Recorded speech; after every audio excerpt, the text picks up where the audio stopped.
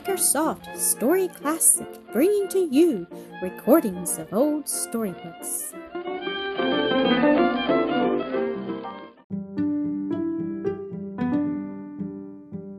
The Lady with the Lamp, Florence Nightingale, Episode 11. Whene'er a noble deed is wrought, whene'er is spoken a noble thought, our hearts in glad surprise to higher levels rise. The tidal wave of deeper souls into our inmost being rolls, and lifts us unawares out of all meaner cares. Honor to those whose words or deeds thus help us in our daily needs, and by their overflow raise us from what is low.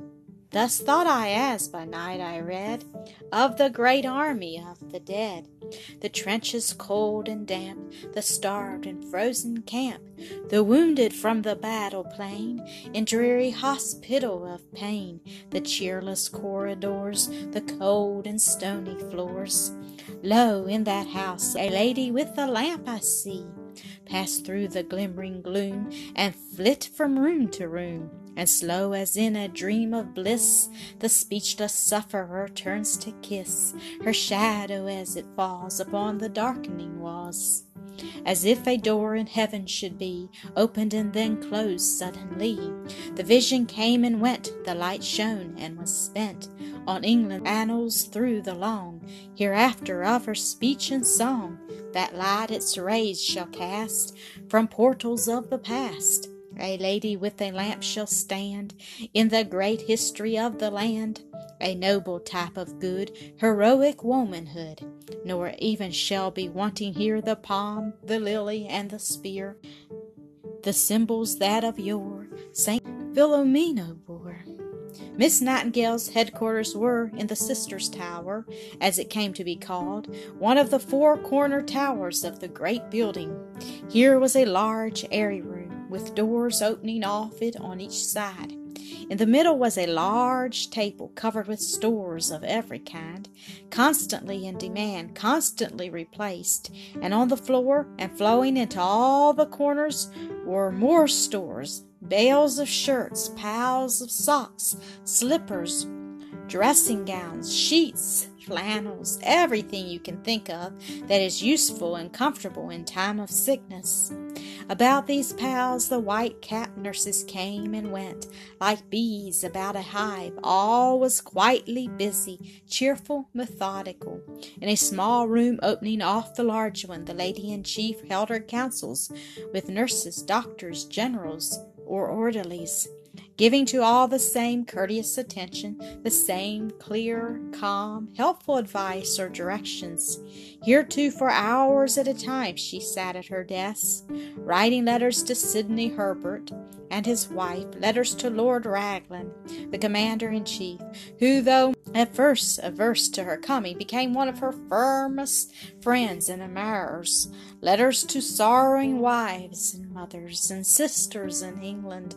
She received letters by the thousand. She could not answer them all with her own hand, but I am sure she answered as many as was possible. One letter was forwarded to her by the Herberts, which gave a great pleasure, not to her only, but to everyone in all that place of suffering. It was dated Windsor Castle, December 6, 1854. "Would you tell Mrs. Herbert," wrote good Queen Victoria, "that I beg she would let me see frequently the accounts she receives from Miss Nightingale or Mrs. Bracebridge, as I hear no details of the wounded, though I see so many from officers, etc., about the battlefield, and naturally the former must interest me more than anyone. Let Mrs. Herbert also know that I wish Miss Nightingale and the ladies would tell these poor, noble, wounded, and sick men that no one takes a warmer interest or feels more for their sufferings or admires their courage and heroism more than their Queen. Day and night she thinks of her beloved troops. So does the Prince. Beg Mrs. Herbert to communicate these my words to those ladies, as I know that our sympathy is much valued by these noble fellows. Victoria." I think the tears may have come into those clear eyes of Miss Nightingale when she read these words.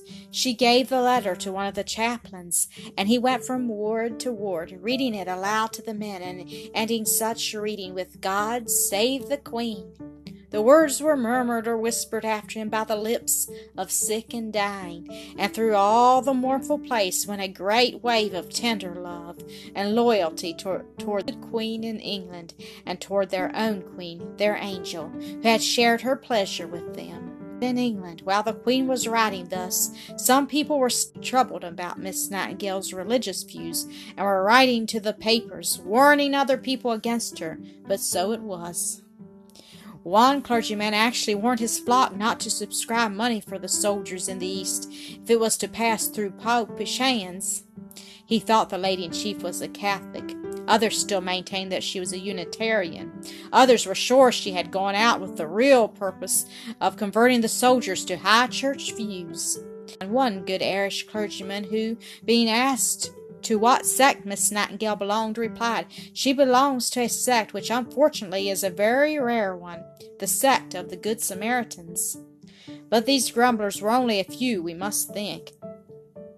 The great body of English people were filled with an enthusiasm of gratitude toward the Angel Band and its leader. From the Queen in her palace down to the humblest working women in her cottage, all were at work making lint and bandages, shirts and socks, and havelocks for the soldiers. Nor were they content with making things. Every housekeeper ransacked her linen closet and camphor chest, piled sheets and blankets and pillowcases together, tied them up in bundles, addressed them to Miss Nightingale, and sent them off. When Sister Mary Aloysius first began to sort the bales of goods on the wharf at Scutari, she thought that the English nobility must have emptied their wardrobes and linen stores to send out bandages for the wounded. There was the most beautiful underclothing and the finest cambric sheets, with merely a scissors run here and there through them to ensure their being used for no other purpose, some from the Queen's palace with the royal monogram beautifully worked. Yes, and the rats had a wonderful time with all these fine and delicate things before the sisters could get their hands on them.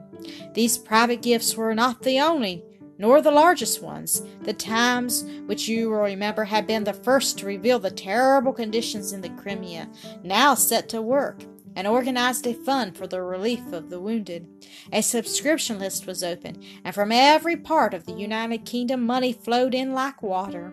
The Times undertook to distribute the money and appointed a man, Mr. MacDonald, to go out to the East and see how it could best be applied. And now a strange thing came to pass, the sort of thing that, in one way or another, was constantly happening in connection with the Crimean War. Mr. MacDonald went to the highest authorities in the War Office and told of his purpose. They bowed and smiled and said the Times and its subscribers were very kind, but the fact was that such ample provision had been made by the government that it was hardly likely the money would be needed. Mr. MacDonald opened his eyes wide, but he was a wise man, so he bowed and smiled in return, and going to Sidney Herbert, told his story to him. "Go," said Mr. Herbert, "go out to the Crimea," and he went. When he reached the seat of war, it was the same thing over again. The high officials were very polite, very glad to see him, very pleased that the people of England were so sympathetic and patriotic. But the fact was that nothing was wanted. They were amply supplied. In short, everything was all right. Many men after the second rebuff would have given the matter up and gone home. But Mr. MacDonald was not of that kind. While he was considering what step to take next, one man came forward to help him, one man who was brave enough to defy red tape for the sake of his soldiers. This was the surgeon of the 39th Regiment. I wish I knew his name so that you and I could remember it. He came to Mr. MacDonald and told him that his regiment, which had been stationed at Gibraltar, had been ordered to the Crimea and had now reached the Bosporus. They were going on to the Crimea to pass the winter in bitter cold, amid ice and snow, and they had no clothes save the light linen suits which had been given them to wear under the hot sun of Gibraltar. Here was a chance for the Times Fund. Without more ado, Mr. MacDonald went into the bazaars of Constantinople and bought flannels and woolens until every man in that regiment had a good warm winter suit in which to face the Crimean winter. Did anyone else follow the example of the surgeon of the 39th? Not one. Probably many persons thought he had done a shocking thing by thus exposing the lack of provision in the army for its soldiers' comfort. This was casting reflection upon red tape. Better for the soldier to freeze and die than for a slur to be cast upon those in authority under the rules of the service. So, though MacDonald stood with hands held out, as it were, offering help, no one came forward to take it. He went to Scutari, and here at first it was the same thing. He offered his aid to the chief medical authority over the hospitals. The reply was calm and precise. Nothing was wanted. He went still higher, to another and more august quarter. The answer was still more emphatic. There was no possible occasion for help. Soldiers and sailors had everything they required. If he wished to dispose of the Times Fund, it might be a good thing to build an English church at Pura. Yet at that very time, says the historian of the Crimea, once so dire as to include want of hospital furniture and of shirts for the patients and of the commonest means for maintaining cleanliness were afflicting our stricken soldiers in the hospitals. Mr. MacDonald did not build an English church. Instead, he went to the Burdock Hospital and asked for the lady-in-chief. I should like to have seen Florence Nightingale's face when she heard the soldiers supplied with everything they needed. Everything all right? Come with me, she said. She took him through the wards of the Burdock Hospital and showed him what had been done and what an immense deal was yet to do. How, though many were comfortably clad, yet fresh hundreds were arriving constantly, half naked, without a shred of clean or decent clothing on their backs. How far the demand was beyond the supply. How fast her own stores were dwindling, and how many of the private offerings were unsuitable for the needs they were sent to fill. How many men were still, after all her labors, lying on the floor because there were not beds enough to go around. All these things good Mr. MacDonald saw and laid to heart. But he saw other things besides. Perhaps some of you have visited a hospital. You have seen the bright, fresh, pleasant rooms, the rows of snowy cots, the bright faces of the nurses here and there, flowers and pictures. Seeing 200 or 300 patients, it has seemed to you as if you had seen all the sick people in the world. Was it not so? In the Burdock Hospital, and this, remember, was but one of 8, and these 8 the English hospitals alone. There were 2,000 or 3,000 patients. It was a city of pain. Its streets were long, narrow rooms or corridors, bare and gloomy. No furniture save the endless rows of cots and mattresses, packed like sardines. As one eyewitness says, its citizens, men in every stage of sickness and suffering, some tossing in fever and delirium, some moaning in pain that even a soldier's strength could not bear silently, some ghastly with terrible wounds, some sinking into their final sleep. Following the light, slight figure of his guide through these narrow streets of the city of pain, MacDonald saw and noted that wherever there is disease in its most dangerous form, and the hand of the spoiler distressingly nigh, there is this incomparable woman sure to be seen. Her benignant presence is an influence for good comfort even among the struggles of expiring nature. She is a ministering angel, without her any exaggeration in these hospitals, and as the slender form glides quietly along each corridor, every poor fellow's face softens with gratitude at the sight of her. When all the medical officers have retired for the night, and silence and darkness have settled down upon the mouths of prostrate sick, she may be observed alone, with lamp in her hand, making her solitary rounds. The popular instinct was not mistaken which, when she set out from England, hailed her as a hero. No one who had observed her fragile figure and delicate health can avoid misgivings lest these should fail. I confidently assert that but for Miss Nightingale the people of England would scarcely, with all their solicitude, have been spared the additional pang of knowing, which they must have done sooner or later, that their soldiers, even in the hospitals, had found scanty refuge and relief from the unparalleled miseries with which this war has hitherto been attended.